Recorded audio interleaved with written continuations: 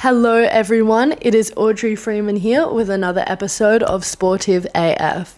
Now I am so excited as I have woken up this morning with so many positive reviews and the most amazing feedback from the last few episodes, which firstly I want to say thank you so much for.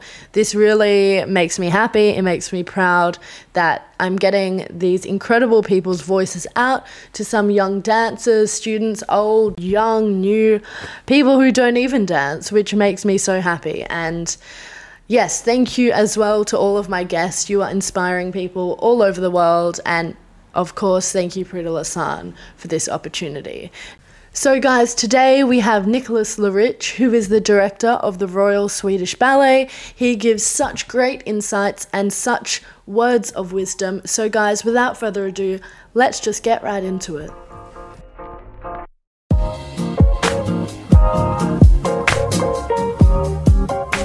So Nicholas, thank you so much for your time today. I'm very grateful. And if it's okay with you, we'll jump right into the questions. Right, it's such a pleasure actually to be there. Thank you. Really happy to talk about the Prix. Yes, definitely.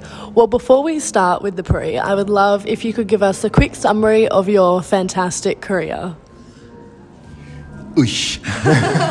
This is a tough one. Okay. I'm French, Yes. so most of the time I tend to expend time Yes. when I'm talking, so I will try to be That's as brief okay. as possible. Yeah. I've been doing the school at Paris Opera Ballet School, and then I joined the company. Then I was nominated Étoile. I had the chance to work with amazing choreographers. Incredible. I have to say, I've learned so much through their eyes, knowledge. I think that they have helped me so much to reveal some parts which I had even no awareness of. Yeah. So it was absolutely an amazing journey. I had the chance to guest quite a lot with different big houses Wow. around the world. So it was very exciting also to meet other dancers, another kind of audience, and also to be in a different context. Actually, I've met so many amazing artists. And now I'm talking about the choreographers, but the dancers as well, and the set designers, composers, costume designers. I mean, it has been just a gift. This journey has been a gift to me.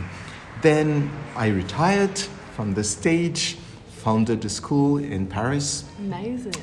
Went back to study some management questions, cultural questions, and then I have joined the Royal Swedish Ballet, and now I'm at the moment the artistic director there. That's incredible. Now, wow, your career sounds amazing, and it obviously was. I love how you were just speaking about all the different aspects of what kind of goes into a theatre. What most fascinated you over your journey?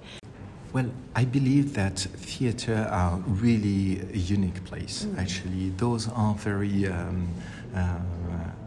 it's kind of a very small society. However, it really represents all the society. You have all the different ages represented there. You have people who has been in those houses forever. You have new and young artists, talented, who are there. I mean, this representation of the society must have been the things which has struck me the most. Yeah, it's so interesting. There's so many things that's so unique about the theatre. Now, about Royal Swedish Ballet, it's incredible. What are you looking for a company member, possibly? Okay, I would say most of all personality. This is something which is important, a great awareness of what a ballet company is actually, which is also something a bit different, because you have to commit to the company for the project itself, for the house, how it is. And also this feeling of belonging to a community, which is very important. Ballet community is something quite special and wonderful in a way. 100%. And I guess you spend most of your days in that community, so it has to be. And it's a very nice one because you always discover something, and Yes. every day is a unique day. Yes. Something is always happening. You have a new casting list, a new choreographer, a new production, a new ballet. You have exciting performances. So I think we are very lucky to be able to be in theatre. Definitely. Now we're on to day 3 of the Prix de Lausanne. Is there anything you could advise the candidates this year and commend them for? Enjoy. Enjoy. Everyone is there to enjoy each candidate. They are all unique. There is no standard. They have their own personality, their own education, their own way to approach dance. So they shouldn't fear to be themselves. This would be one thing, and also because it's such a big network happening there. Basically, you have all the world being represented there. Stream too. So they should dare to ask questions, to be curious about all the different person about it. That's great advice. I'm sure they will love that.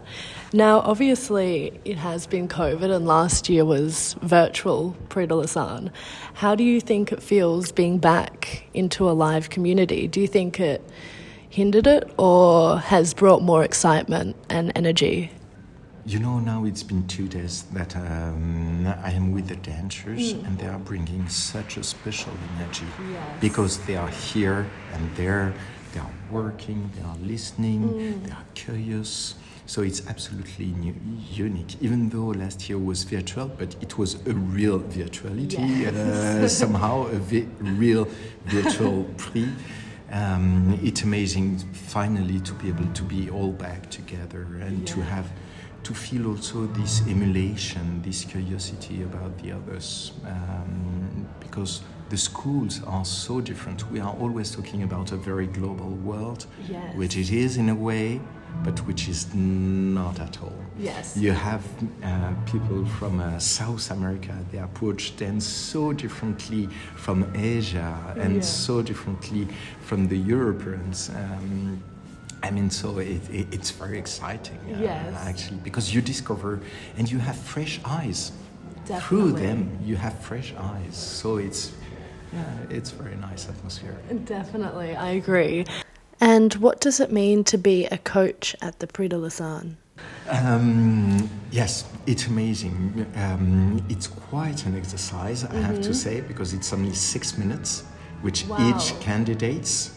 So you really have to be focused and really trying to take the utmost of those 6 small minutes. Yes. And what is actually very exciting is to see how much the young dancers commit to those 6 minutes. And I was struck a few years ago to see how they are able to build on those 6 minutes every day. Wow. So it's really amazing, but it's very exciting.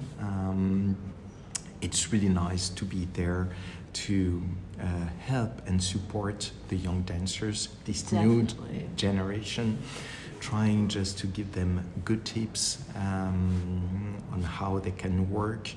And you have different perspective there during those 6 minutes. I'm trying to give them some quick fix for their solo, the ones that they are presenting, as well as giving them some kind of direction where they could work and where I feel it could be very interesting for them to be able to be the dancers that they can be. Yeah, that's super interesting. Well, thank you so much for your time today. I'm so grateful. I'm sure everyone will take some piece of advice from this, and thank you again. Thank you very much.